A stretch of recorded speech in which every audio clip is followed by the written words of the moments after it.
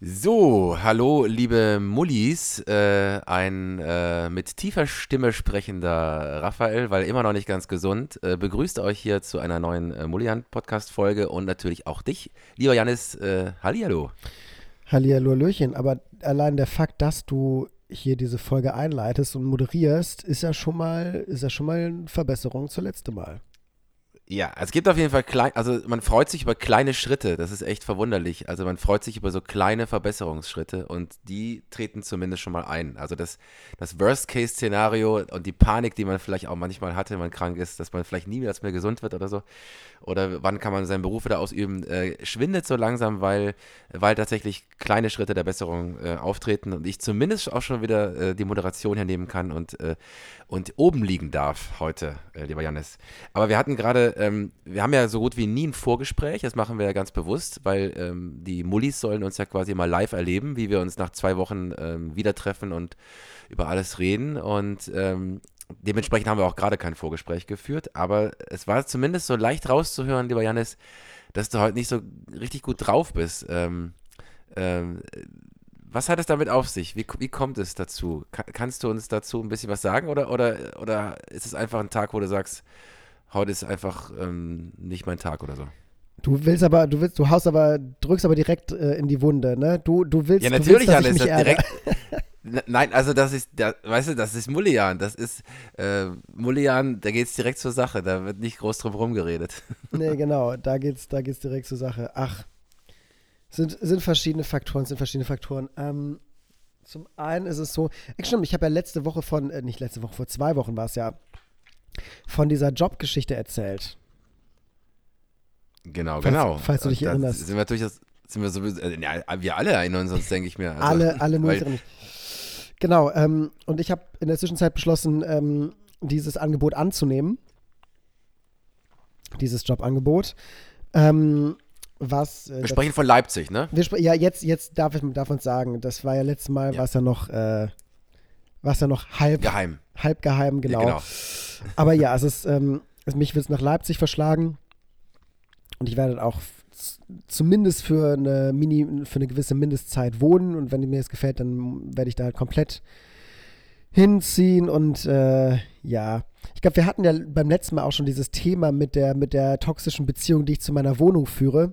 Und da wird sich dann natürlich dann eine Entscheidung aufdrängen, was ich damit jetzt anfange, weil ich kann natürlich schlecht 2 Wohnungen gleichzeitig bewirten. Ich bin halt kein Theaterstar wie Raphael Grosch, der sich das leisten kann. Ich kann mir nur eine Wohnung gleichzeitig leisten. Der Theaterstar hat immer seine Wohnung einfach mal schön untervermietet und deswegen hat es nichts gekostet. Genau, genau. Sowas würde ich mir dann im Zweifel überlegen, mal schauen. Da muss ich noch eine Lösung für mich finden, weil ich die Wohnung eigentlich sehr ungern abgebe. Und natürlich jetzt mit dem Job, den ich angenommen habe, was Gutes ist, weil man muss ja so ein bisschen aus seiner Komfortzone raus und Gelegenheiten nutzen. Ähm, ja, wird das halt alles sehr akut, dass ich mich damit beschäftigen muss, mit diesem Wohnungsthema und so. Und du weißt ja, wie das ist. Dann ist man in so einer sentimentalen Phase, weil man sich von der Wohnung verabschieden sollte, irgendwann muss in Zukunft. Und dann bist du auch schon wieder plötzlich ganz tief in irgendwelchen, oh mein Gott, ich vermisse meine Ex-Freundin und unsere Katzen und alles, was dazugehört, bla bla bla. Aber ich will jetzt nicht, dass das hier ausartet in eine Therapiesession. Deswegen belasse ich es, glaube ich, dabei.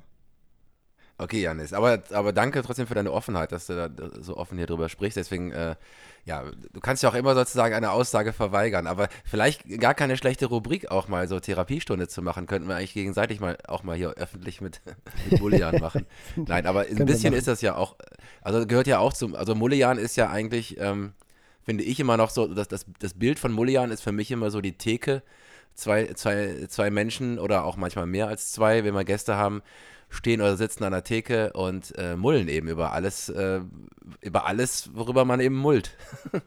und, und eben, ja, da gibt es eigentlich kein Tabuthema. Und ich finde es auch schön, dass wir da immer, so, ich meine, auch alle Mullis mitnehmen in diese Lebensphasen, diese unterschiedlichen Phasen. Ich meine, auch geografisch hat sich der Podcast ja auch schon auch meinerseits oft verändert, von Berlin nach Trier oder so. Und bei dir gab es jetzt auch schon einige Ortswechsel. Und ja, ist auch schön, da die Leute ein bisschen zu begleiten, weil das betrifft ja uns alle auch, also solche Entscheidungen. Und bin mal gespannt, was du machst mit der Wohnung. Wie gesagt, ich bin ja auch ein Profi im Untervermieten. Ich habe auch oft mich nicht lösen können, auch von Wohnungen, auch nicht wollen und habe die Wohnung dann meistens untervermietet. Und manchmal auch bewusst mich gelöst. Also in Berlin habe ich mich, als ich nach Trier gezogen bin, ganz bewusst von meiner Berliner Wohnung gelöst, damit quasi die Welt wieder offen ist für Neues, also für die Wege auch nach Trier. Weil ich ja auch noch nicht weiß, ob ich jetzt nach Trier wieder zurück nach Berlin gehen werde. Oder vielleicht auch Köln oder mal was ganz anderes. Wer weiß, wo das Leben mich hintreibt. Und deswegen habe ich ganz bewusst diese Türen zugemacht, damit eigentlich ganz viele andere Türen offen stehen. So. Ja, klar. Aber ich verstehe natürlich die emotionale Bindung bei deiner Wohnung nochmal mehr als bei meinen Wohnungen, die ich jetzt einfach nur, die haben mich zum Beispiel, meine Ex-Wohnung in Berlin hat mich zum Beispiel eher nicht an Menschen gebunden oder an Erinnerungen mit Menschen oder mit Katzen oder so, sondern das war eher so, noch die Verbindung zu Berlin zu haben. Das war bei mir so das Ding. Berlin loszulassen und nicht mehr meine erste Meldeadresse in Berlin zu haben, das war für mich ein ganz schön schwerer Akt. Quasi jetzt unter allen öffentlichen Schreiben, die ich habe, also offizielle Adresse Trier zu schreiben und nicht mehr Berlin. Das war echt ein Riesenschritt. Der war für mich tatsächlich krass, auch wenn das sich vielleicht komisch anhört, aber ja. Nee, ich finde, das hört sich gar nicht komisch an. Ich finde das total nachvollziehbar. Also der Unterschied ist halt tatsächlich, dass ich um meiner seelischen Gesundheit willen diese Wohnung verlassen müsste, weil ich glaube, solange man emotional an sowas hängt, schließt man ja auch nicht hundertprozentig ab. So wie sollte man auch. Aber nur weil man weiß, dass etwas gut wäre, bedeutet das nicht, dass man das dann auch so direkt umsetzt. Ja, aber auf jeden Fall haben wir es jetzt mal ausgesprochen. Es war ja schon in der letzten Folge, haben wir ja schon angeteasert, in welche Richtung oder in welche Dialektrichtung dein neuer Weg gehen könnte. Und jetzt wissen wir auch die Stadt, was ja eine wunderschöne Stadt ist, muss man dazu sagen. Ne? Also ich finde Ja, Leipzig eine absolut. Leipzig ist eine wunderschöne Stadt. Da gibt es gar nichts gegen zu sagen. Also wirklich nicht. Also Leipzig ist einfach nur schön. Ja. Deswegen, wir können ja mal einfach. Nach Leipzig hinzuziehen, ist auch gar nicht das, was mir Bauchschmerzen macht. Ganz abgesehen davon, dass ich natürlich meine Theaterfreunde erstmal ein bisschen vertrösten muss. Aber hier wegzuziehen, das ist halt das Schwierigere. Aber mal schauen, ich muss da mal mit meinen Vermietern oder mit meiner Vermieterin drüber sprechen, wie die zu diesem ganzen Thema Untervermietung stehen, weil manche wollen das ja auch einfach nicht. Und ich weiß nicht genau, ich habe mich mit der rechtlichen Lage nicht mich beschäftigt, aber ich gehe davon aus, ich brauche die Zustimmung meiner Vermieter, wenn ich meine Wohnung untervermiete, wenn da plötzlich jemand anders im Haus wohnt. Ich glaube, das sollten die wissen und freigeben müssen. Ja, idealerweise hast du recht. Ich weiß, ich habe das aber manchmal, weil es auch bei mir kürzere Zeiträume waren, auch manchmal unter der Hand gemacht. Also so kann ich ja jetzt im Nachhinein zugeben. Aber illegal. Es gibt tatsächlich auch, es gibt, glaube ich, sogar rechtliche. Also du hast sogar ein Recht darauf. Ich glaube, wenn man lange seine Wohnung nicht bewohnt, hat man ein Recht auf Untervermietung. Also das weiß ich noch so grob, dass du auf jeden Fall ein Recht darauf hast. Allerdings hat der Mitspracherecht, wer einzieht. Also der Vermieter oder die Vermieterin muss das, glaube ich, muss dem einstimmen, also die hat nicht so viel Wahl, aber sie müssen einverstanden sein mit den Personen, die einziehen. Also insofern, da musst du vielleicht auch dann drüber sprechen, dass da nicht irgendwer natürlich in die Wohnung zieht, sondern dass der Vermieter damit einverstanden ist, genau. Ja klar, das muss natürlich abgesprochen sein. Vor allem bei mir ist aber halt die Situation, die Vermieter wohnen halt unter mir. So, da kann ich nicht einfach so irgendjemand reinsneaken, weil dem wird auffallen, wenn plötzlich nicht mehr ich, sondern jemand anders durchs Treppenhaus läuft. Das ist nicht so gut wie bei so einer Berliner Wohnungsverwaltung, wo halt irgendwie gefühlt nie jemand da ist, aber hier ist es halt eine etwas andere Geschichte. Ja. Nein, ich hatte das Glück, ich war bei der größten deutschen Wohnungsgesellschaft, die es gibt. Also deswegen kann ja jeder recherchieren, welche das ist. Und das war sehr anonym. Die wollten eigentlich mit nichts mehr zu tun haben. Also Hauptsache die Miete kommt immer rein, es gibt keine Beschwerden, alles ist gut gelaufen und so. Und das war für die eher lästig, wenn sich mit sowas zu beschäftigen. Das hat immer Vor- und Nachteile, so eine Anonymität. Und in dem Fall fand ich das gar nicht schlecht. Also da gab es eben keine Vermieter, die mit im Haus wohnen oder so. Klar, Ja. da geht es, dann musst du natürlich sowieso mit offenen Karten spielen. Und das wäre natürlich auch immer anzuraten, natürlich. Immer. Ja, natürlich. Also wir wollen den Mullis da auch keine falschen Ideen in den Kopf pflanzen. Ne? Wir sind ja hier ein verantwortungsbewusster, erwachsener Podcast. Hier geht's nicht. Apropos verantwortungsbewusst und so weiter. Und das ist gerade ein Themensprung um 180 Grad, aber es ist ein Thema, ich wollte gerade sagen, ich wollte sowieso mit dir darüber sprechen. Stimmt gar nicht, mir fällt das gerade ein. Ich denke nie darüber nach, worüber ich mit dir spreche. Aber heute Abend, beziehungsweise für die Mullis, gestern Abend, wird gewesen sein, ich weiß nicht, welche Zeitform jetzt korrekt ist, für euch wird heute der Auftakt der FIFA-Weltmeisterschaft in Katar gewesen sein. Raphael, guckst du dir das an? Ganz ehrlich. Ja, also lustig. Also ich wollte mit dir auch über ich habe noch ein anderes Thema, das nicht so wichtig ist. Okay. Dachte schon, du gehst auch vielleicht darauf ein. Nein, aber das können wir gleich noch später. Was mir als erstes auffällt, ist, dass ich auch immer wie du Katar gesagt habe. Katar. Und genau, und jetzt merke ich, alle im deutschen Fernsehen haben sich geeinigt auf Katar. Ja. Und finde ich ganz, ganz komisch. Also es ist eigentlich wie Olpener Slang so ein bisschen, weil in Olpen sagst du ja auch nicht Marcel, sondern du sagst Marcel oder so. Und da dachte ich schon, Katar ist eigentlich falsch, aber nee, es ist auf jeden Fall Katar offensichtlich oder keine Ahnung, man hat sich auf diese Sprachweise geeinigt. Ja, ich bin sehr zwiegespalten, weil ich immer sehr, sehr gerne WMs und EMs geguckt habe. Aber auch ich merke natürlich mit all dem, ich hab mir wahnsinnig, dadurch, dass ich jetzt auch im Moment noch nicht so fit bin und ja auch noch krankgeschrieben bin und noch sehr viel Zeit zu Hause verbringe und im Bett verbringe, habe ich natürlich viel Zeit, Dokumentationen zu konsumieren, sage ich mal, zu streamen und reinzuziehen und habe mir in diese Woche, glaube ich, irgendwie 500 Millionen Dokumentationen über Katar reingezogen. Und nicht nur über die Vorbereitung der WM, sondern auch, also generell, also wie das in dem Land alles so abgeht.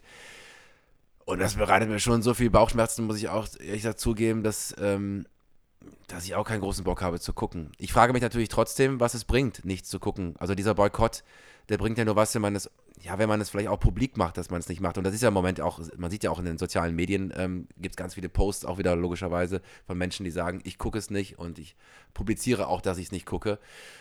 Ist die Frage, was macht man anderes Sinnvolles vielleicht auch dazu? Und zum Beispiel jetzt am Theater, wo ich jetzt nicht daran teilhaben werde, weil ich noch nicht gesund bin, aber am Theater haben wir zum Beispiel jetzt beschlossen, das machen auch einige Theater, das finde ich auch sehr spannend, das machen auch einige andere Institutionen, dass sie parallel zu den Deutschlandspielen Alternativveranstaltungen anbieten. Das finde ich zum Beispiel eine gute Initiative. Also am Theater wird zum Beispiel dann wird über die Problematik Katar informiert im Theater, genau während die Deutschlandspiele beispielsweise laufen, als Parallelgeschichte. Ich weiß auch einige Kneipen, die sonst die Spiele live gezeigt haben, wo es dann diese kleinen Public Viewings gibt in Kneipen, die jetzt auch alternativ Dinge machen. Also wirklich ganz bewusst was anderes zeigen oder eben ganz bewusst über Katar informieren. Das finde ich zum Beispiel eine gute Aktion. Es einfach nur nicht zu gucken, verändert eigentlich nicht so viel, außer vielleicht fürs eigene Mindset und fürs eigene Gewissen was. Aber vielleicht in Aktion zu treten und zu probieren, irgendwas in der Welt zu verbessern oder darüber zu informieren, was eigentlich die Hintergründe der WM sind unter diesen Bedingungen, das finde ich sinnvoll. Aber wie siehst du das? Also wie handhabst du das für dich? Also ich möchte kein Bullshit erzählen und möchte auch nicht hier rumheucheln. Die WM in Katar ist scheiße, dass das dahin vergeben wurde, ist scheiße, aber trotzdem werde ich zumindest die Spiele von Belgien schauen. So. Also das ist ja, also, sorry, ja, nächstes Thema. Ja. Nee, also es ist halt einfach so, natürlich sollte man es nicht tun.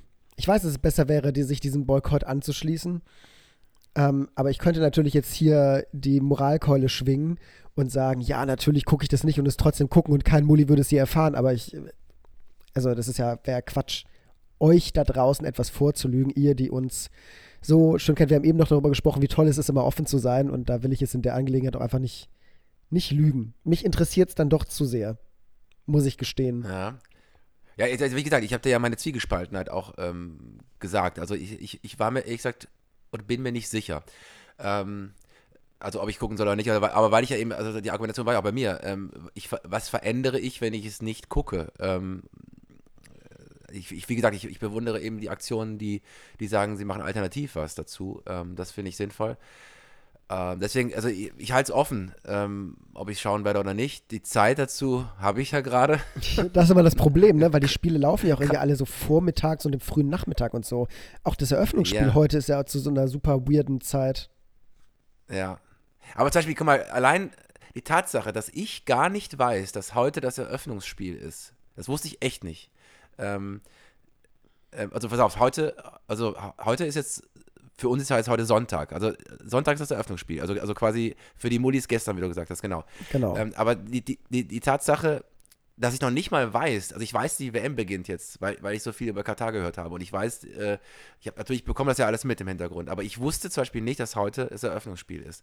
Allein die Tatsache, dass ich das nicht so weiß wie sonst, also in den Jahren zuvor, habe ich sogar manchmal Songs sowohl für die belgische Nationalmannschaft wie auch für die deutsche Nationalmannschaft gemacht. Also ich war so immer so voll im WM-Fieber, dass ich mir keine Fanartikel gekauft habe, war alles. Also ich habe die Spiele gesuchtet, nicht nur die Deutschland- und Belgien-Spiele, sondern auch andere Spiele, wenn ich die Zeit hatte, weil ich immer so voll im Fieber bin. Und dieses Jahr bin ich das nicht nur weil ich gerade krank bin, sondern weil irgendwie schwappt es nicht so über. Also auch nicht nur, weil jetzt gerade Winter ist und sonst eigentlich Sommer wäre.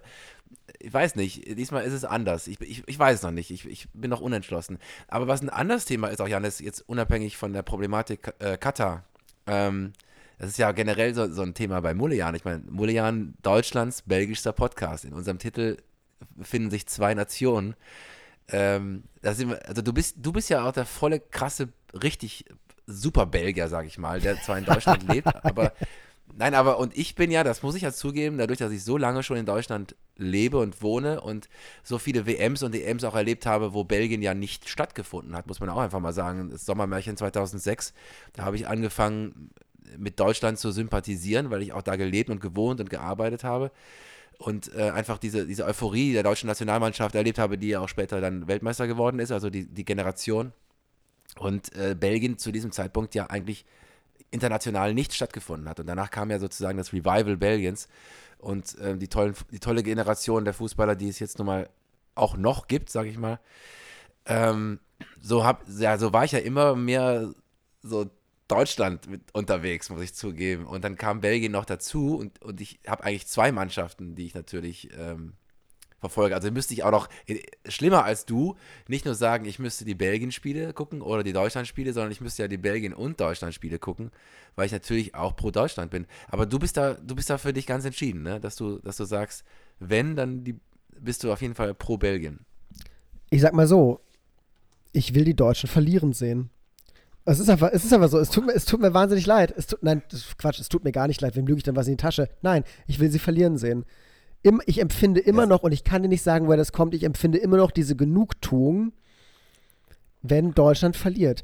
Was vielleicht zu Teilen auch damit zu tun hat, dass die halbe deutsche Nationalmannschaft der FC Bayern ist und ich die sowieso scheiße finde und will, dass sie verlieren. Vielleicht überträgt sich das so ein bisschen. Aber ehrlicherweise ist es vermutlich trotzdem immer noch so dieser tief sitzende Neid, den man als Ostbelgier empfindet, weil wir halt nun mal eben mit deutschen Medien aufwachsen und das alles konsumieren und uns immer vor Augen geführt wurde, ach guck mal, die Deutschen, schon so oft Weltmeister und auch in anderen Sportarten, Mannschaftssportarten, super erfolgreich und wir waren halt immer so, ja, gut, wir haben es halt nicht so viel und deswegen gab es immer schon so ein bisschen Missgunst und gerade seit wir Belgier im Fußball international eine Rolle spielen, denkt man sich natürlich erst recht so, ja, guck mal, jetzt haben wir hier die Guten und jetzt wollen wir natürlich erst recht, dass die Deutschen verlieren, um klarzustellen, ey, hier in der Grenzregion, wir sind jetzt die Erfolgreichen, wir sind jetzt die Guten. Und das kriege ich also in meinem Kopf auch auf jeden Fall im Moment noch nicht raus.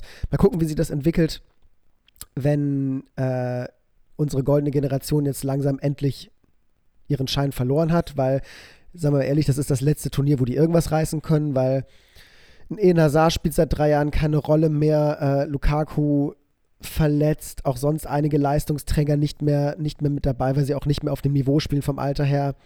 wie ein Dries Mertens, ein Jan Vertongen, Thomas Vermaelen, der nicht mehr dabei ist, Tobi Alderweireld, die ganze alte Riege, die vor 6, 7, 8 Jahren Weltklasse war, es jetzt aber nicht mehr ist. Das wird nicht mehr lange dauern, bis wir da einfach wieder in der Versenkung verschwinden. Also die einzigen, die gerade wirklich ihre Leistung bringen, international ständig, sind Thibaut Courtois und Kevin De Bruyne. Vielleicht muss man da jetzt noch Tielemans und so mit reinnehmen und Leandro Trossard, der gerade eine sehr gute Saison spielt bei Brighton. Aber es war jetzt langer Fußball-Experten-Talk. Ja, ich freue mich, wenn die Deutschen verlieren. Ironischerweise bei den Frauen habe ich mit den Deutschen so ein bisschen mitgefiebert. Also nicht richtig mitgefiebert, aber mit denen sympathisiert. Aber da haben wir natürlich auch als Ostbelgier natürlich großes Interesse daran, die deutschen Frauen siegen zu sehen, weil da ist natürlich eine von uns mit dabei. Genau, ja, ja. So, das war jetzt ein langer Monolog. Lecko funny, ey. Nein, aber es ist ja lustig, wir haben ja gerade 3 Themen in einem so. Also das Thema Katar ist ja, da geht es ja um Menschenrechte und ja, um sehr große Themen, die eigentlich nichts mit Sport zu tun haben. Dann haben wir das Thema, halten wir zu Deutschland oder Belgien und natürlich der Expertentalk von Jannis gerade, der sich natürlich auch im Fußball offensichtlich, also wie man merkt, gut auskennt. Und da merke ich auch, wie du dich mit belgischen Spielern beschäftigst und da muss ich eben zugeben, vielleicht weil ich auch eben zu diesem Zeitpunkt, also mein allererstes Theaterengagement war 2006 in Aachen. Da war ich in Deutschland so richtig angekommen in dem Sinne. Also nicht nur geografisch da gewohnt und gelebt, eine Liebesbeziehung geführt zu dem Zeitpunkt in Deutschland, meine Schauspielausbildung beendet, mein erstes Engagement, also und dann erlebt dieses Land dieses Sommermärchen so. Das muss ich zugeben, das hat mich so emotional mitgenommen, das hat mich so euphorisiert, dass ich seitdem extrem mit der deutschen Nationalmannschaft eben immer mitgefiebert habe. Aber für mich hängt das eben auch immer an Personen, deswegen war es für mich eben diese Generation Schweinsteiger und Lahm und Co. Und Klose und wie sie alle heißen und Podolski, das waren ja eben die am Ende auch 2014 dann das Ding auch nach Hause gebracht haben und Weltmeister geworden sind und dann sind die ja nach und nach raus aus der Mannschaft und danach gab es ja auch, sag ich mal, nicht mehr so schöne Zeiten für die deutsche Nationalmannschaft und jetzt kommt wieder eine neue Generation in so einem großen Land natürlich wie Deutschland, wächst da immer wieder was nach und die schaffen es immer auf einem hohen Niveau zu spielen und dann ist es natürlich so ein kleines Land wie Belgien mit 10 Millionen Einwohnern. Da ist es was Besonderes, wenn es dann plötzlich so eine goldene Generation gibt. Und wenn die, wie du auch gerade sagst, jetzt so langsam möglicherweise ihr letztes großes Turnier spielen werden und dann erstmal wieder jahrelang nichts kommen wird, ist es natürlich schade bei so einem kleinen Land, ne, dass man die goldene Generation nicht dazu bekommen hat, einen Titel zu holen, weil das hätte diese Mannschaft durchaus gekonnt oder auch verdient. Aber ja, da muss ich eben zugeben, dadurch, dass ich so lange schon in Deutschland lebe und arbeite und bin und mein Leben konkret hier stattfindet, war ich da ja schon, habe ich mit den deutschen Spielen ja auch mitgefiebert. Das hat natürlich eben auch mit dem ganzen Drumherum zu tun. Also ich finde das, was sonst bei WMs und EMs ja auch so toll war und dieses Jahr ein bisschen anders sein wird, ist ja eben die Euphorie auf Public Viewings, das zu gucken, in Kneipen das zu gucken. Also das Ganze drumherum finde ich, macht eine WM und EM auch immer aus, die ganze Atmosphäre, die auch meistens sowieso hier im Sommer stattfindet und unter anderen, wie gesagt, politischen Bedingungen. Und das hat mich immer mitgerissen und dann habe ich natürlich die Deutschlandspiele besonders erlebt, weil ich eben zu dem Zeitpunkt nicht in Belgien war. Ich habe einmal in Berlin ein Belgien-Spiel geguckt mit ganz vielen Belgiern in Berlin. Das war richtig cool. Aber wenn ich natürlich in Belgien gelebt hätte zu dem Zeitpunkt, hätte ich natürlich diese ganze Euphorie aus belgischer Sicht erlebt. Also das ist, ja, es ist spannend. Da sind so die 2 Herzen drin und ich weiß, ich bin so aufgewachsen wie du. Ich weiß es noch es gibt diese berühmte Kneipe in Eupen, der Franz Jupp heißt die Kneipe. Und beim Franz Jupp war es immer so, wenn Deutschland gespielt hat, war man automatisch einfach, ist egal welche Mannschaft das war, immer gegen Deutschland. Natürlich, so wie es sich gehört. Nein, ich fand das schon als Kind und als Jugendlicher, fand ich das schon befremdlich und habe da immer so dazwischen Leuten gesessen, die einfach immer gegen Deutschland waren und dachte mir immer schon, nee, das bin eigentlich nicht ich, aber ich kann mich da jetzt nicht alleine dagegen stemmen, aber das hat mir immer schon nie gefallen. weil ich den Sinn dahinter nicht sah, einfach nur gegen jemanden zu sein, einfach nur aus Prinzip so. Und weil es das ja auch so oft so ist, also ich meine, so ist es ja immer im Leben, dass der Nachbar immer scheiße ist. Ob es jetzt die Nachbarstadt ist, dass jemand in Köln lebt, dass Düsseldorf scheiße ist, oder dass jemand in Belgien lebt, Deutschland scheiße ist, wenn man in Frankreich lebt, ist Belgien scheiße und. Und die Holländer können nicht Auto fahren und also wie das ja immer ist, man ist ja immer gegen den Nachbarn, einfach aus Prinzip. Und wenn man jetzt in Stuttgart lebt, dann ist man gegen die Badener oder so. Die Badener und die Schwaben wollen nicht miteinander verglichen werden. Und. Da gibt es ja tausende Beispiele, wo man immer einfach aus Prinzip gegen den Nachbar ist, egal aus welchen Gründen. Und das war immer schon nicht, also da habe ich nie mit leben können. Und deswegen war es nur eine logische Konsequenz, dass ich irgendwann natürlich in Köln studiere und das natürlich aus einer anderen Perspektive dann erlebe. Ich habe es früher aus belgischen Perspektive erlebt und jetzt erlebe ich es aus der deutschen Perspektive. Und ich finde es spannend, aber ich finde es auch lustig, dass, um den Olli Kirschfink auch wieder zu erwähnen, in diesem Zusammenhang, ich bin mal sehr gespannt, was er uns danach auch im Chat schreiben wird zu diesen Themen. Ja, sind wir uns da nicht einig, Hannes. Aber das ist ja gut. Das finde ich, das lässt doch unseren Podcast prickeln. Du hast jetzt gerade fast 5 Minuten durchgeredet, übrigens, by the way. Das ist unfassbar Daran merkt man, krass. dass ich wieder langsam gesünder werde. Ich wollte sagen, mir gefiel es vorher besser. Okay, Janis möchte, dass ich wieder einen Rückfall habe. Ich möchte, dass du bitte wieder krank bist, ja. Nee, Quatsch. Aber erstmal Butter bei die Fische. Angenommen im WM-Finale spielt Belgien gegen Deutschland. Wie sieht dann deine emotionale Lage aus? Das wäre eben mein größtes Problem, das muss ich echt zugeben. Also, das kann doch keine Frage sein, Raphael. Das ist doch nicht dein scheiß Ernst. Ganz ehrlich, nein, pass auf, Janis. Es ist tatsächlich so, und um meinen Monolog jetzt zu beschließen, ich habe es dieser einen Generation von Schweinsteiger damals gegönnt, Weltmeister zu werden, weil ich fand, unabhängig davon, dass das Deutsche sind, oder es war mir eigentlich wurscht, ich fand, diese Generation und diese Mannschaft hat es verdient, Weltmeister zu werden, weil sie sich über Jahre erarbeitet haben. Und jetzt finde ich tatsächlich, dass genau diese Generation, diese goldene belgische Generation, die letzte Chance bekommt, nochmal Weltmeister zu werden. Wenn tatsächlich jetzt Belgien so weit käme, ich weiß ja nicht, wie gut sie jetzt gerade sind noch, so aus dem letzten Loch pfeifend, wenn die es jetzt nochmal schaffen, einen Titel zu holen, da bin ich absolut pro Belgien, weil ich pro diese Mannschaft bin jetzt, damit die ihre letzte Chance bekommen. Denn das war nämlich auch bei Schweinsteiger und Co., das war die letzte Chance auch für Klose. Das waren die letzte, also man wusste, wenn die jetzt nicht Weltmeister werden, werden sie es niemals mehr.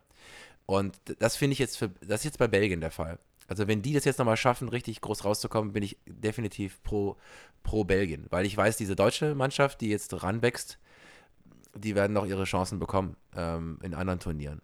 Und auf der anderen Seite, da muss ich jetzt wieder das Politische sehen. Also irgendwie heftet an dieser WM, Katar heftet jetzt diese ganze Scheiße so irgendwie dran. Das muss man einfach sagen. Die Menschen sind gespalten. Es werden viel weniger Menschen das gucken. Es wird viel weniger Euphorie sein.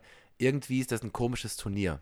Ich weiß gar nicht, ob ich es Deutschland oder Belgien wünsche, bei so einem Turnier einen Titel zu holen. Es wird immer diesen Beigeschmack haben. Man wird nie später mal in 10 Jahren sagen, damals 2022, da sind wir Weltmeister geworden. Sondern es wird immer sein, das war doch diese komische WM in Katar. So, keine Ahnung, so fühlt es sich für mich an. Ja, kann ich nachvollziehen. Kann ich extrem nachvollziehen. Trotzdem, wie du schon sagst, ist es unsere letzte Chance, nochmal was zu reißen, weil ich glaube, dann war es das auch einfach. Deswegen, drücke ich unseren Jungs natürlich die Daumen und werde, wie gesagt, die belgischen Spiele auch anschauen. Und während die anderen Spiele laufen, die ich mir dann nicht anschaue, wobei ich vielleicht mal in das eine oder andere von Deutschland auch reinseppe, werde ich mich hier auf meine Couch legen und lesen. Denn, das ist eine gute Überleitung, ich habe mir Vorsätze einfallen lassen. Aber, Raphael, keine Vorsätze für das neue Jahr, sondern Vorsätze für dieses alte Jahr. Weil warum soll man sich immer nur was vornehmen für das Jahr, was kommt, statt für das Jahr, in dem man gerade noch drin ist? Aber das war ein geiler Satz, du hast dir Vorsätze einfallen lassen, hast du gesagt, ne? Das war ein interessanter Satz. Weil man macht sich ja meistens Vorsätze oder so und du hast dir sie einfallen lassen. Ich habe sie mir einfach einfallen lassen, ja, genau. Also das klingt so passiv, das klingt so wie, du hast sie so auf dich einwirken lassen. Aber das heißt also quasi noch für für die Strecke bis Ende des Jahres quasi. Ganz genau, ganz genau. Ich möchte das. Finde ich richtig, finde ich genauso. Ich finde, Vorsätze sollte man immer dann machen, wenn sie sich richtig anfühlen, unabhängig vom Jahreszeitpunkt. Also bin ich voll bei dir. Ja. Vollkommen richtig, weil ich meine, diese ganzen Neujahrsvorsätze, come on. Ich mache mir nie Neujahrsvorsätze, weil das einfach Bullshit ist. So, wenn du was machen willst, fang doch einfach an. Warte doch nicht bis Genau. Heiligabend, wollte ich sagen, bis Silvester, um das irgendwie umzusetzen. Das ist ja Quatsch. Deswegen habe ich das auch einfach jetzt gemacht, weil ich jetzt gerade das Gefühl hatte, ey, ich möchte gerne etwas ändern. Und deswegen habe ich ab sofort mir diese Vorsätze gemacht für immediate. Aber Genau. also ist das so, bist du so abergläubisch? Also, dass du sagst, die Vorsätze sind erstmal nur für mich und ich sag sie euch später, wenn ich sie erreicht Nein, habe? ich bin gar oder? nicht. Nein, Quatsch, ich erzähle das allen. Also Okay. Vorsatz Nummer 1 ist jede Woche ein Buch lesen, weil ich gerne meinen Konsum ein bisschen verschieben würde, weg von Handy und Bildschirm hin zu wieder ein bisschen Papier in der Hand. Und Vorsatz Nummer 2 ist, jede Woche eine kurze Geschichte zu schreiben. Egal wie lang das, auch wenn die Geschichte in 3 Sätzen erzählt ist, ist sie in 3 Sätzen erzählt, spielt gar keine Rolle, aber jede Woche nicht nur konsumieren, sondern auch produzieren. Und ich habe mir, für diesen Vorsatz speziell, habe ich mir eine Schreibmaschine gekauft. So eine Reiseschreibmaschine in wunderschönem Zustand, ohne Dellen, ohne Kratzer, ohne Flecken, ohne irgendwas. Natürlich kann man jetzt sagen, ja gut, warum machst du das? Du hast doch einen Laptop, schreib doch einfach auf dem Laptop. So, ja, könnte ich machen, aber das ist das Gerät, das bei mir unmittelbar mit Arbeit verbunden ist, weil ich das halt den ganzen Tag benutze, um zu arbeiten. Und ich habe das Gefühl, wenn ich mich nach meinem mir selbst gewählten Feierabend hinsetzen möchte, um etwas Kreatives nur für mich zu tun, möchte ich das nicht auf meiner Arbeitsmaschine machen. Ich hätte da gerne einen Cut zwischen, das ist jetzt Arbeit und das mache ich jetzt, weil ich Bock drauf habe. Und genau, deswegen habe ich mir eine alte Schreibmaschine gekauft. Ach geil, Janis. Ich finde so, da zieht sich so ein roter Faden bei dir durch, finde ich. Also der Analog-Janis sozusagen. Ja. Also sowohl in der Fotografie hat das ja einen besonderen Reiz, analog zu fotografieren, was du ja auch machst. Und, und dann auch natürlich, also ich meine, es müsste jetzt auch noch sein, dass du Musik nur noch konsumierst über Schallplatten. Das finde ich, also es bekommt ja sowieso eine Nostalgiewelle. Und ich kann natürlich auch verstehen. Du erzählst das so, ne? Ich habe tatsächlich mit dem Gedanken gespielt, mir mal einen Plattenspieler mal zuzulegen, weil ich das eigentlich diesen Gedanken so schön finde, ganz bewusst so durch so ein paar Platten durchzublättern und zu sagen, so, ich nehme jetzt die rauf und lege sie aus, um halt nicht dieses, ey, ich starte mal irgendeine Spotify-Playlist-Sache zu machen. Dazu habe ich mich aber noch nicht durchgerungen, weil das einfach auch teuer ist. Ich glaube, ein vernünftiger Plattenspieler und dann brauchst du noch einen Verstärker und Boxen. Da bist du schnell bei um die 1.000 Euro, glaube ich. Und falls ich das mache, dann nur, wenn ich in der neuen Wohnung drin bin, weil ich will jetzt nicht hier noch anfangen, zusätzlichen Kram reinzubringen, den ich dann nachher wieder umziehen muss. Ja, stimmt, ja. Ja. Naja, aber ich finde das gerade spannend, also dieses Analoge jetzt auch mit der Schreibmaschine kann ich nachvollziehen, weil das natürlich ein Prozess ist auch. Also deswegen sagen ja auch viele Menschen, also ich meine, die greifen nicht alle jetzt zur Schreibmaschine, aber zum Beispiel handschriftlich etwas zu formulieren, hat mehr Kraft. Also wenn du handschriftlich etwas formulierst, was man ja heutzutage auch viel seltener macht, weil man alles am Laptop eben macht oder am Handy oder so, hat mehr Kraft, mehr Power, weil eben du erstens nicht abgelenkt bist von all diesen anderen Dingen, die du gerade beschrieben hast, und das klar trennen kannst. Und zweitens, das sowieso aber auch, weil es eben ein physischer Akt ist, etwas zu schreiben, ja, hat es mehr Substanz. Man soll ja auch, also wenn man sich Vorsätze, also auch lustig bei den Vorsätzen, die du eben hattest, Vorsätze aufschreiben, handschriftlich auch, haben eine irgendwie auch statistisch erwiesen, dass du diese Vorsätze, die du handschriftlich verfasst und dir vielleicht auch noch irgendwo an die Wand pappst oder so und jeden Tag drauf guckst, die setzt du vielleicht eher um, als wenn du es irgendwo in irgendeine To-Do-Liste im Handy reingegeben hast. Und das verstehe ich. Ich verstehe diese Prozesse. Ist ja entschleunigend und es ist physisch fassbar. Aber hast du denn wirklich so eine richtige Old-Style-Schreibmaschine oder es gibt ja dann ja auch modernere Formen oder wirklich so richtig das Ding, wo du wirklich reinhämmern musst? Nee, das ist schon eine der moderneren, eher so aus den 80ern, 90ern. Die Okay. schon, ist halt so eine klassische Reiseschreibmaschine, die hat auch so einen Deckel, da kann man die mitnehmen. Das ist nicht so ein 10 Kilo Stahlapparat. Sowas habe ich zwar auch hier stehen, aber nur aus Deko-Gründen, weil das einfach dann super schwer ist, damit vernünftig zu arbeiten. Ja, aber geil. Und hast du denn, Ja. also lässt du einfach fließen? Also hast du ein Konzept von wegen, was für Geschichten du schreiben möchtest? Oder wie lange die sind oder thematisch in welche Richtung das gehen soll? Oder lässt du einfach fließen, was rauskommt? Also ich habe noch Und nicht, guckst, was damit ich passiert? hab noch nicht angefangen damit, weil ich kein Papier habe, wie mir aufgefallen ist. Und bin seit gestern wieder in der Wohnung. Ich war vorher in Belgien, weil Theaterproben ja wieder da sind. Übrigens kann ich Werbung machen. 28. 29. Januar in der Mehrzweckhalle in Hauset das neue Theaterstück des Theater Gaudium, der Gott des Gemetzels. Ein ganz bekanntes französisches Stück, das auch verfilmt wurde, unter anderem mit Christoph Waltz, um hier ein bisschen Werbung zu machen. Es wird bald auch, also noch im Laufe des Dezembers, wird es auch Tickets geben, die ihr sowohl bei uns Mitgliedern bekommt, als auch einfach online. Es wird einen Online-Ticket-Shop geben dafür und ja, wird geil. Nach 2 Jahren Corona-Pause ist das Theater Gaudium wieder da. In Ja, etwas übrigens, anderer Konstellation, aber es ist wieder da. ja, sehr, sehr, sehr geil. Weil, also ich liebe auch dieses Stück. Ich muss zugeben, ich liebe dieses Stück. Ich habe das Stück auch schon diverse Male in Theatern gesehen und eben auch die Verfilmung. Also ich meine, ich bin ja sowieso ein bekennender Christoph Waltz-Fan. Und deswegen trage ich auch so gern meinen Christoph in meinem Namen, den Raphael Christoph Grosch, weil es 2 Christophs gibt, die ich geil finde. Christoph Waltz und Christoph Maria Herbst.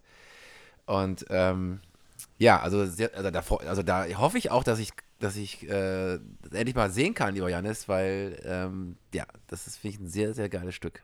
Es würde mich wahnsinnig freuen, falls du die Gelegenheit bekämst, dir das mal selbst anzuschauen. Ja, das wäre richtig cool. Aber ich finde, zurück zu den Vorsätzen, darüber haben wir übrigens auch schon mal gesprochen, liebe Mullis, die treuen Mullis wissen es vielleicht schon. Zum Jahreswechsel reden wir ja oft über sowas wie Vorsätze oder Nicht-Vorsätze und so ein Kram. Und da haben wir Ja, natürlich auch schon drüber gesprochen, dass wir generell auch beide nichts davon halten, Neujahresvorsätze zu machen. Das ist ja Quatsch, die hat man meistens spätestens Mitte Januar schon wieder über Bord geworfen. Also es macht wirklich immer Sinn, sich Vorsätze generell fürs Leben zu machen. Und eben in den Momenten, wo es sich richtig anfühlt, wie jetzt bei dir. Und direkt damit zu beginnen auch. Also Vorsätze müssen sofort begonnen werden, sonst innerhalb von 24 oder 36 Stunden, sonst werden sie sowieso nicht umgesetzt. Und es ist auch viel nachhaltiger, sie wirklich langfristig zu sehen und nicht immer in so Jahresabschnitten. Warum soll das unbedingt immer zum Jahreswechsel passieren? Und dann nimmt man sich was fürs Jahr vor, was man dann nicht durchhält, sondern generell sich Ziele setzen, sie sich irgendwo hinkleben am Badezimmerspiegel, was weiß ich wo, und damit beginnen, sie umzusetzen. Und ich beneide dich darum, dass du Bücher lesen willst. Ich bin so ein komischer Bücherhörer. Also ich bin so ein Hörbuchmensch oder so ein audiovisueller Mensch. Ich konsumiere meistens fast alles eben nicht übers Lesen, obwohl das Lesen ja auch ein guter Prozess ist einfach. Und auch alles, was du da gerade, von dem du sprichst, ist entschleunigend. Und also aus der digitalen Welt mal raus, aus der hektischen, das klingt auf jeden Fall gut, finde ich. Ja. ja, das ist so der Grundgedanke, der sich dahinter verbirgt. Mm, Und dann mal schauen, wie gut das funktioniert. Aber das mit dem Lesen klappt auf jeden Fall aktuell sehr gut. Ich lese auch gerade, oh, das klingt so prätentiös. Ich lese gerade, ich habe mir eine Schreibmaschine gekauft und lese Hemingway. Das klingt so richtig, richtig schlimm, prätentiös, Hipster-Scheiß-mäßig. Ja, du musst jetzt noch gucken, du musst ja vielleicht noch eine Kamera mit noch Film holen oder so. Hab ich doch. Ich fotografiere doch mit Kamera mit Film. Ja, ja, aber ich frage mich nur gerade, wie du es dann publizieren könntest, weil das machst du ja immer noch digital. Also ich meine, auch hier unser Podcast, der ist ja quasi. Wir sollten demnächst einfach Schallplatten anbrüllen und dann das verteilen unter den Mullis. Ja, genau. Nein, über Radio. Radio kann man ja noch Oldstyle empfangen oder so. Wir machen einfach Radio. Wir Nein, aber könnten ich das frage natürlich, mich, also, das kann doch nicht so schwer sein, einen eigenen Radiosender zu machen, oder? ja, aber die Frage ist, wer steht, also da müssen sich die ganzen Mullis noch Radiogeräte aufstellen. Nämlich auch Radio wird ja auch mittlerweile digital konsumiert. Das ist ja, früher war Radio ja, sag ich mal, regional. Radio hast du nur empfangen, wenn du in der Region warst. Also wenn ich in Berlin gelebt habe, konnte ich nicht den belgischen Rundfunk empfangen. So. Und heutzutage spielt das alles keine Rolle. Du kannst weltweit überall jeden Radiosender empfangen, weil das ja auch übers Internet natürlich Ja, klar. zu empfangen, also zu streamen ist. Das ist irgendwie spannend, dass man die Zeit da auch nicht aufhalten kann und nicht sollte. Gleichzeitig aber das Schöne ist natürlich, in gewissen Punkten, wie du sagst, auch nochmal zu entschleunigen und nochmal zurückzusehen, was die Qualität war, wie man das damals quasi gemacht hat. Wie gesagt, Platte hören oder Schreibmaschine schreiben oder analog fotografieren, was das eben auch für eine Qualität mit sich bringt. Ich habe es jetzt aber vor kurzem gemerkt, wenn ich schaue, was auf meinen Festplatten, was für Massen von digitalen Fotos auf meinen Festplatten sind. Das ist krass. Also wenn du auf Film fotografierst, hast du diese Massen nicht, musst du dir immer mehr Gedanken darüber machen, ob du jetzt 500 Mal das gleiche Motiv also schießt oder so, oder ob du dir einen guten Moment suchst, weil das eben keine Digitalfotografie ist. Das ist, ja, ich finde das interessant. Also ich finde das, Ja, ein spannendes Thema. definitiv. Also das ist halt wirklich so ein Ding gewesen und ist es immer noch. Ich habe bei mir im Wohnzimmer aktuell so ein kleines Fotostudio eingerichtet, was du bestimmt auch schon gesehen hast, ne, mit diesem dunkelgrauen Hintergrund und so weiter. Da habe ich schon einige Bilder von gepostet und da habe ich sehr viel digital fotografiert. Und es ist auch alles nett und es ist auch alles hübsch, aber jedes Mal, wenn ich dann nochmal so ein Shooting wie letzte Woche zum Beispiel oder heute auch analog mache in dem gleichen Setting, bin ich sofort eine ganze Ecke mehr verliebt, was aber natürlich auch damit zu tun hat, dass ich habe den Film eingelegt, ich habe den Film entwickelt und ich habe den Film gescannt und die Sachen zurechtgeschnitten und so. Da ist dann einfach eine andere Verbundenheit zum Bild da und ich bin tatsächlich jetzt schon wieder in dem Modus, wenn ich sage, okay, ab Januar arbeite ich Vollzeit für ein anderes Unternehmen. Dann bin ich noch mehr darauf angewiesen und werde auch noch weniger Lust haben, irgendwelche Fotojobs anzunehmen. Ich bin schon so in diesem Modus, dass ich sage, ja gut, ich glaube, ich verkaufe einfach mein digitales Equipment und behalte nur noch mein Film, mein analoges Zeug. Aber gut, das sind glaube ich, Themen, die Mullis auch gar nicht so krass interessieren, ob ich jetzt, was für Kameras ich jetzt habe oder verkaufe oder nicht habe. Oh, nein, aber was die Mullis, ja? Eine Neuanschaffung noch, weil wir gerade dabei sind. Ich hatte ein altes Objektiv bei mir rumliegen, was ich nicht mehr brauche, und das habe ich getauscht gegen eine alte Super 8 Filmkamera.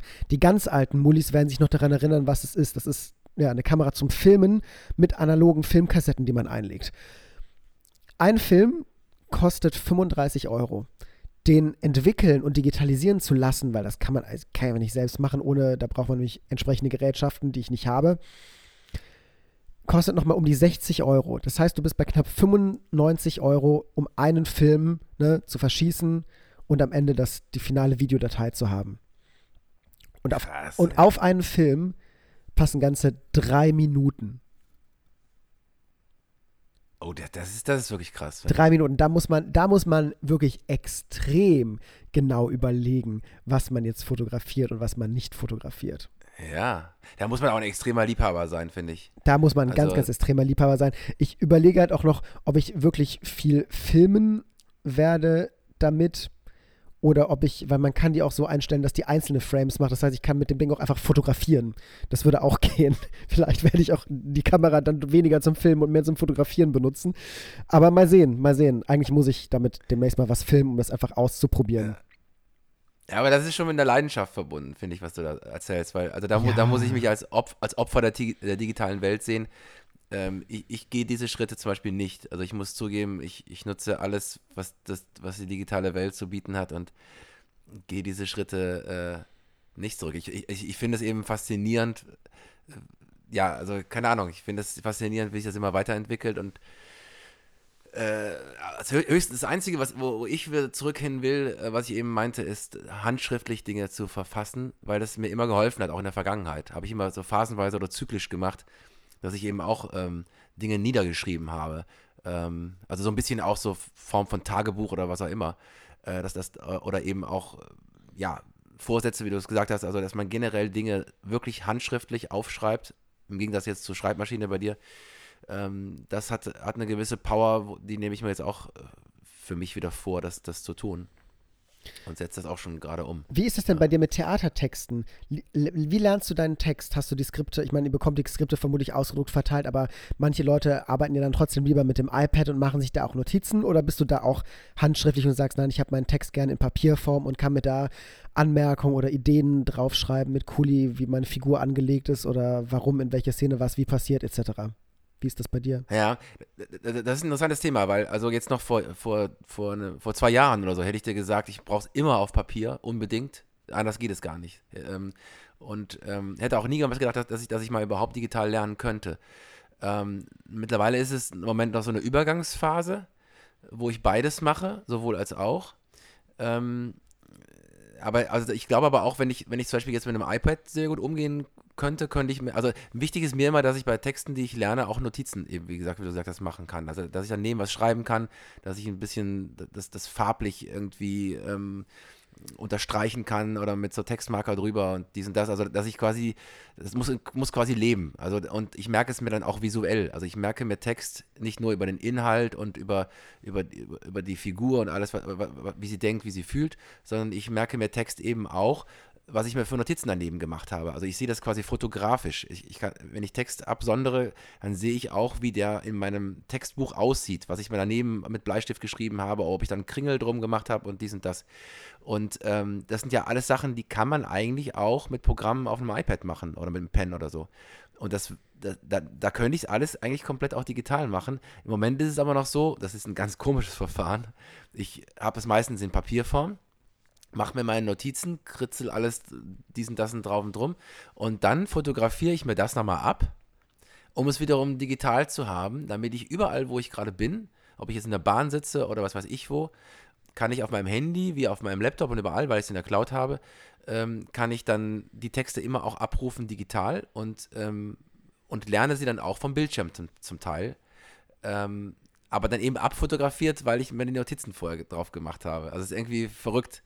Deswegen überlege ich, ob ich es komplett digitalisieren könnte, aber ich merke, ich kann vom Bildschirm mittlerweile lernen.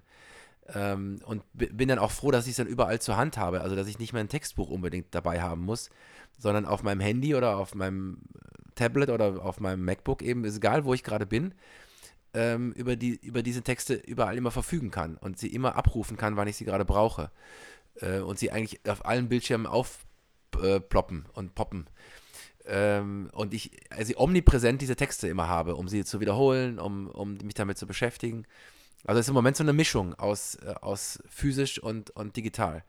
Aber deswegen glaube ich, könnte mir vorstellen, auch das komplett digital. Also wenn man ein großes iPad hat, das haben ja auch viele Musiker und Musikerinnen, die jetzt auch ihre Notenblätter auch immer komplett vom iPad lesen, kann ich mir vorstellen, auch papierlos zu sein in dem Fall.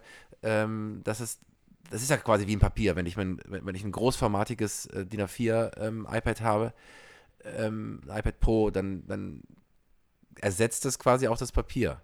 Ich weiß nicht, also es geht mittlerweile immer mehr. Wie ist das bei dir? Huh. Ja, Also, du müsstest ja jetzt eigentlich komplett zurück, also nach dem, was du eben alles erzählt hast, und du Schreibmaschinentexte auf Papier schreibst, müsstest du ja eigentlich sagen, du bist voll auf Papier so, ne? ja, das Ding ist, ich habe tatsächlich eine ganze Zeit hauptsächlich gelesen und so weiter mit einem Kindle. Einfach aus Platzgründen und Praktikabilitätsgründen, weil ich halt relativ viel auch unterwegs bin und halt auch sonst nicht so wahnsinnig viel Platz zu Hause habe, weil ich halt relativ viele Fotobücher und so weiter habe. Das heißt, das große Sammlung zu machen, fällt mir einfach super schwer. Deswegen bin ich irgendwann umgeswitcht auf Kindle. Aber ich habe halt gemerkt in den letzten Wochen, dass ich so gar keinen Bock mehr habe, darauf zu lesen. Deswegen habe ich mir jetzt gerade wieder ein paar echte Bücher gekauft und werde das jetzt so handhaben, dass ich einfach die Bücher dann nicht bei mir, also bis auf einige Ausnahmen, aber die meisten Bücher nicht bei mir verwahre und rumstapel, sondern sie verschenke an Menschen. Wenn ich das Gefühl habe, so, ey, das ist ein Buch, das könnte der und der Person gefallen, dann verschenke ich die einfach wieder. So habe ich nicht den ganzen Kram hier rumliegen bei mir und kann er trotzdem wieder schön mit einem echten Buch in der Hand lesen und ja, kann das so ein bisschen in Umlauf bringen und verteilen und so. Und vielleicht kann man auch mit jemandem dann mal ein Buch tauschen und so. Das sind ja auch irgendwie, ist ja auch immer schön, was da so an Geschichten dann mit passiert. Das habe ich mir vorgenommen, mit diesen Büchern zu tun. Ja. Also letztendlich ist ja Lesen, wie du es auch selber sagst, also das ist ja, ich merke gerade, wir haben so eine Analogfolge gerade, so, Ja, weil Lesen ist ja auch so ein physischer Prozess. Also blättern können, was weiß ich, irgendeine Falte in die Seite machen, dass man sagt, hier, das ist eine wichtige Seite, die möchte ich nochmal lesen, zurückblättern, Notizen machen, irgendwas unterstreichen. Das ist einfach ein Prozess, der macht mehr mit einem, als wenn man das einfach nur auf dem Bildschirm sieht. Das weiß ich ja eben auch. Und so ist es für mich ja, eben, wie du auch sagtest, mit dem Textlernen, ist es nach wie vor natürlich, also als ich zum Beispiel dieses Hebräische lernen musste, für das Stück im letzten Jahr Vögel, da habe ich eben einfach auch gemerkt, das Hebräische hätte ich niemals drauf bekommen, wenn ich es nur digital gelernt hätte. Ja. Also da ich habe mir die Texte zwar digital aufgeschrieben, alle, aber ich habe mir das ja nochmal ausgedruckt und dann musste ich mir auch Kringelchen drum machen und hier noch da Notizen und mit Farben arbeiten und so konnte ich es mir auch viel besser merken. Und ein Textbuch sieht bei mir auch meistens immer scheiße aus. Also nach 4 oder 5 Wochen Proben gibt es so Menschen, die haben immer so ein ganz sauberes, tolles Textbuch, das so unberührt aussieht. Bei mir sieht das dann wirklich aus wie, keine Ahnung, als hätte ich drauf geschlafen oder so. Oder als hätte es irgendwie, als hätte es drauf geregnet oder was weiß ich. Also so ein Textbuch sieht danach wirklich, fällt auseinander danach, es wird einfach genutzt. Und das kannst du natürlich auch mit physischen Dingen einfach machen, dass du sie wirklich nutzt, du siehst die Arbeit, die damit gemacht wurde. Und keine Ahnung, ob das mal komplett digitalisiert wird oder ob man auch da wieder, wie du auch selber auch gerade gesagt hast mit der Fotografie und allem, ob man da auch wieder zum Teil auch wieder zurückgeht. Manchmal merkt man ja auch, man braucht zum Entschleunigen wieder auch einen Weg zurück und es gibt vielleicht zu viel Digitalisierung. Gleichzeitig ist es gut, Papier nicht zu verbrauchen, ne? Aber ja. Ja, das ist immer so ein zweischneidiges Schwert. Für mich ist halt das meiste, sowohl Fotografie als auch Lesen und so weiter, ist halt für mich purer Eskapismus. Und mir fällt es leichter, mich dann für diese Zeit auch von digitalen Dingen, mich sonst so sehr mit der wirklichen Welt, also mit dem Alltag verbinden, irgendwie davon so ein bisschen loszulösen. Ist schon verrückt, ne? Du nimmst reale Dinge in die Hand, um dich loszulösen von der echten Welt. Das ist auch eine Entwicklung, die man vor 20 Jahren vielleicht so nicht vorhergesehen hätte. Ja, aber es ist ja notwendig. Also, das ist die Mischung aus allem. Also, da komme ich auch noch auf das allerletzte Thema jetzt, aber wir müssen übrigens die Zeit im Blick haben, Janis. 8,5 Minuten haben wir noch so ungefähr. Naja, die Zeiten halten wir jetzt ja schon immer schön ein. Ja, natürlich. Aber ich will jetzt gar nicht so viel. Wir haben Katar jetzt nicht groß thematisiert in dem Sinne, dass wir jetzt politisch darüber gesprochen haben. Das kann jeder tun. Also da gibt es einfach tausende Dokumentationen. Das Gleiche ist mit Iran der Fall. Wo man eben auch merkt, also ich merke auf der einen Seite, wie wichtig es ist, hinzuschauen beim Thema Iran. Und finde es auch, wie gesagt, auch toll, was Joko und Klaas zum Beispiel auch da gemacht haben, ihren Account zu verschenken. Und sichtbar zu machen. Auf der anderen Seite merke ich auch, wie sehr es einfach belastet, dadurch, dass ich auch jetzt, wie gesagt, krank bin und mehr konsumieren kann als sonst, merke ich kriege ja im Sekundentakt, kriege ich Videos aus Iran zu sehen. So. Ja. Einfach nur als Beispiel. Was sehr wichtig ist, dass die Welt das auch sieht und dass man auch weiter hinschaut und dass man nicht ermüdet. Weil das muss ja auch, also das muss jetzt durchgekämpft werden. Aber gleichzeitig ist es auch wichtig, wie du sagst, Eskapismus. Man muss auch mal kurz diese Geräte auch mal alle ausschalten und mal wieder irgendwie einfach mal bei sich sein und was für seine Gesundung auch tun, weil diese ganzen Bilder, eben, ob es aus der Ukraine ist, ob es aus dem Iran ist oder was auch immer, es kommen immer wieder neue Konflikte dazu, das wird ja nicht aufhören. Ja. Das ist einfach krass, damit mit diesen, also in der digitalen Welt letztendlich im Sekundentakt immer alles sich reinzudröhnen. So, das kann auch natürlich nicht gut und nicht gesund sein. Und da verstehe ich absolut, dass du auch mal sagst, mal diese ganzen Geräte mal ausschalten, Papier durch die Schreibmaschine zu ziehen und mal, ja, komplett in deiner eigenen Welt zu sein. Und das ist ja auch wichtig, also um wieder Kraft zu schöpfen. Ja. Das ist absolut wichtig, das ist wahnsinnig wichtig. So, das ist unfassbar wichtig. Ja, krass, lieber Janis, was ich finde es immer geil, wie wir zu Themen kommen. Und jetzt war es ist auf jeden Fall eine Entschleunigungsfolge. Aber ich bin der Zeitpolizist heute, Janis. Gut, ich möchte noch eine Kleinigkeit erzählen, ja, weil wir gerade eben so schön beim Thema analog waren und so weiter. Und das möchte ich jetzt ganz offiziell hier verkünden, dass ihr seid die Ersten, die das mitbekommen, liebe Mullis. Noch vor den Patrons, die mir jeden Monat Geld geben für besondere Inhalte, bekommt ihr das mit. Es wird im Dezember ein neues Magazin von mir zu erwerben geben. Nicht aus der Reihe The Analog Times, wovon ich ja schon 100 Millionen Mal erzählt habe, wo ich immer verschiedene Künstlerinnen und Künstler einlade und dann was zusammenstelle, sondern ein Magazin nur mit meinen Arbeiten, weil ich irgendwie das Gefühl habe, ey, ich würde gerne so, wenn sie entweder einmal im Jahr oder wann immer ich Bock habe, einfach was raushauen, nur mit so meinen Sachen, so Projekte, die ich besonders cool fand, die ich besonders schön finde, wo ich das Gefühl habe, ey, die können nicht einfach nur online und digital existieren, die müssen auch in Papierform existieren. Und da wird dann also im Dezember was kommen, Anfang Dezember und sogar mit Shirt. Es wird 25 spezielle T-Shirts und so weiter geben. Also da müsst ihr mal die Augen aufhalten. Und ich werde die Mullian-Accounts nutzen, um Werbung zu machen, wenn es soweit ist. Und Raphael kann nichts dagegen tun.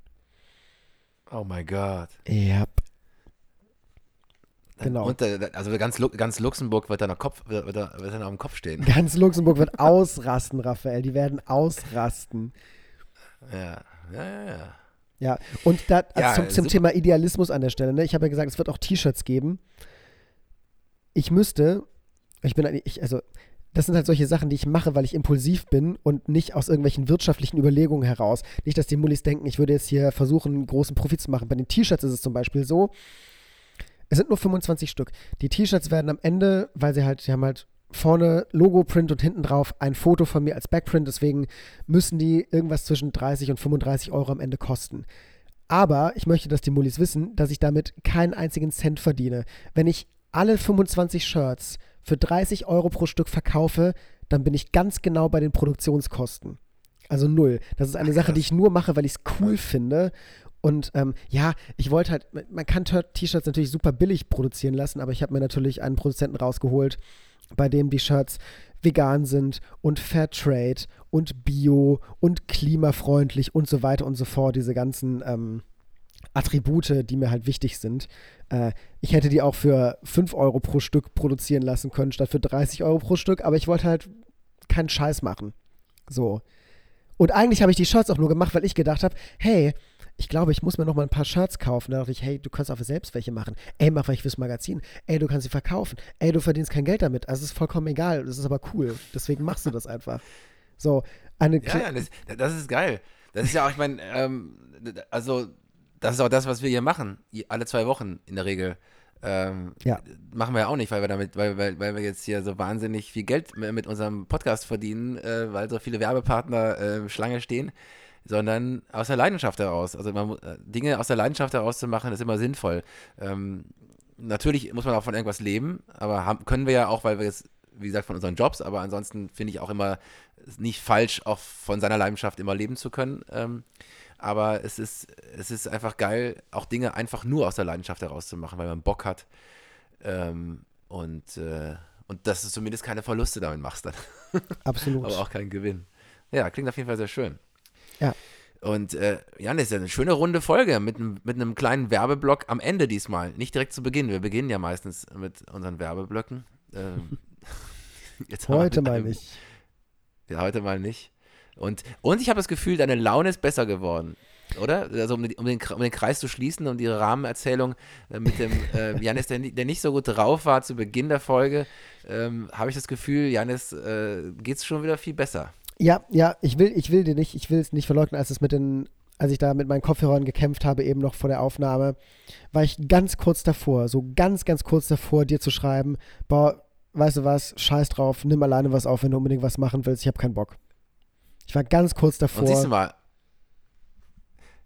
ja, also bei mir sind es ja meistens die Kopfhörer, die sich nicht verbinden. Diesmal war es bei dir. Und deswegen war ich mal froh, dass es nicht meine waren. Für einmal, dass du es nicht schuld bist, die Verzögerung. Ja, ich war es mal einmal selber nicht schuld. Nein, aber alles gut. Und schon wendet sich die Welt, lieber Janis. Und wir haben eine schöne Folge gemacht. Und vielleicht noch zum Schluss, lieber Janis, wie können die Mullis, die sich vielleicht dafür interessieren, uns ein kleines Feedback zu geben? Es gibt da zahlreiche Möglichkeiten, sich an uns zu wenden. Entweder man schreibt uns eine E-Mail an info@janismatar.com oder man besucht uns auf patreon.com/janismatar oder man besucht unseren Online-Shop shop.janismatar.com. Oh, sorry, ich bin im falschen Film. Oh, das war aber jetzt blöd. Nein, ihr findet uns unter dem Namen Mullian mit dem Zusatz auch Deutschlands belgischer Podcast, überall, wo man uns finden muss, bei Instagram, bei Facebook, per E-Mail. Mich und Raphael findet ihr ja auch überall in den sozialen Netzwerken. Ihr könnt auch uns privat anschreiben, alles kein Problem. Und wir antworten selbstverständlich jedem, der uns schreibt. Genau, es gibt keine Ausrede, uns nicht erreichen zu können. Genau. Und das macht ihr aber auch immer schön. Also ich freue mich immer über euer Feedback. Und ja, lieber Janis, es war eine sehr schöne Folge. Und ich freue mich schon auf 2 Wochen. Ich hoffe, da bin ich schon wieder ein bisschen fitter. Du kriegst jetzt mal den Krankheits-Ticker jetzt, den Krankheits-Live-Ticker hier. Und ja, dann mal gucken, also jetzt auch, ich bin noch gespannt, ob ich das WM-Spiel dann gesehen haben werde, wenn die erste Folge jetzt morgen rauskommt, also die Mulligan-Podcast-Folge, oder nicht. Ich tendiere, glaube ich, im Moment dazu, das Eröffnungsspiel, glaube ich, nicht zu gucken. Ich werde es mit Sicherheit nicht gucken, aber auch, weil es mich sportlich gar nicht interessiert. Es ist Katar gegen Ecuador, das ist so, ja komm. Ich meine, ja. Das haben wir ja gar nicht erwähnt. Wir als Eupener haben natürlich nochmal eine besondere Verbindung zu dieser ganzen Geschichte, weil die AS Eupen als Verein natürlich auch so ein bisschen Trainingsstätte für die katarische Nationalmannschaft gewesen ist. Deswegen wird ja auch so heftig investiert oder wurde so heftig investiert bei der AS Eupen. Das ist ja so ein katarisches Projekt. Das ist so eine Sache, was wir gar nicht jetzt angesprochen haben. Aber da kenne ich mich auch nicht genug aus. Also da bin ich gar nicht drin im Thema, um da wirklich viel zu sagen, glaube ich. Ja, muss ich auch zugeben, weiß ich nichts drüber, deswegen habe ich es auch noch nicht erwähnt, weil, also ich meine, gefährliches Halbwissen kennen wir bei Mulligan natürlich auch, und wir also darf es ja lieben immer es. geben. Wir lieben es. Ja, wir lieben gefährliches Halbwissen, aber da habe ich noch nicht mal Halbwissen. Gefährliches kein Wissen hast du. Ja, also gar nichts wissen. Also ich weiß eben das, was du gerade gesagt hast. Punkt. Mehr weiß ich nicht. Pass auf, schlechtes Wortspiel. Du hast keine Knowledge, du hast Knowledge. Oh. Ich finde, damit, lieber Janis, teasern wir jetzt schon in 2 Wochen. Oh nein, ich möchte wirklich was anteasern für in 2 Wochen. Ich habe eine tolle Geschichte, weil ich bringe immer Geschichten von Menschen aus meinem Bekanntenkreis mit.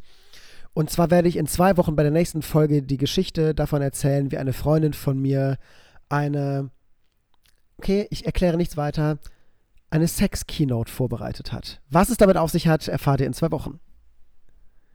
Bei einer Telenovela oder so kam jetzt so eine Melodie und eine Nahaufnahme auf Jannes Gesicht. Aber so ein schneller Zoom-In, so ein ganz dramatischer schneller Zoom-In. So ja, ganz schneller Zoom-In und ein Blick von Jannis in die Ferne, in die Kamera. Und ja, wenn ihr wissen wollt, wie es weitergeht. Und ich habe noch was über Gottschalk zu sagen. Ich möchte was über Gottschalk sagen. Oh, geht's um Wetten, das? Wollte ich heute machen, mache ich aber dann in 2 Wochen. Okay, oder vielleicht ist es dann so irrelevant, dass ich es nicht mehr mache.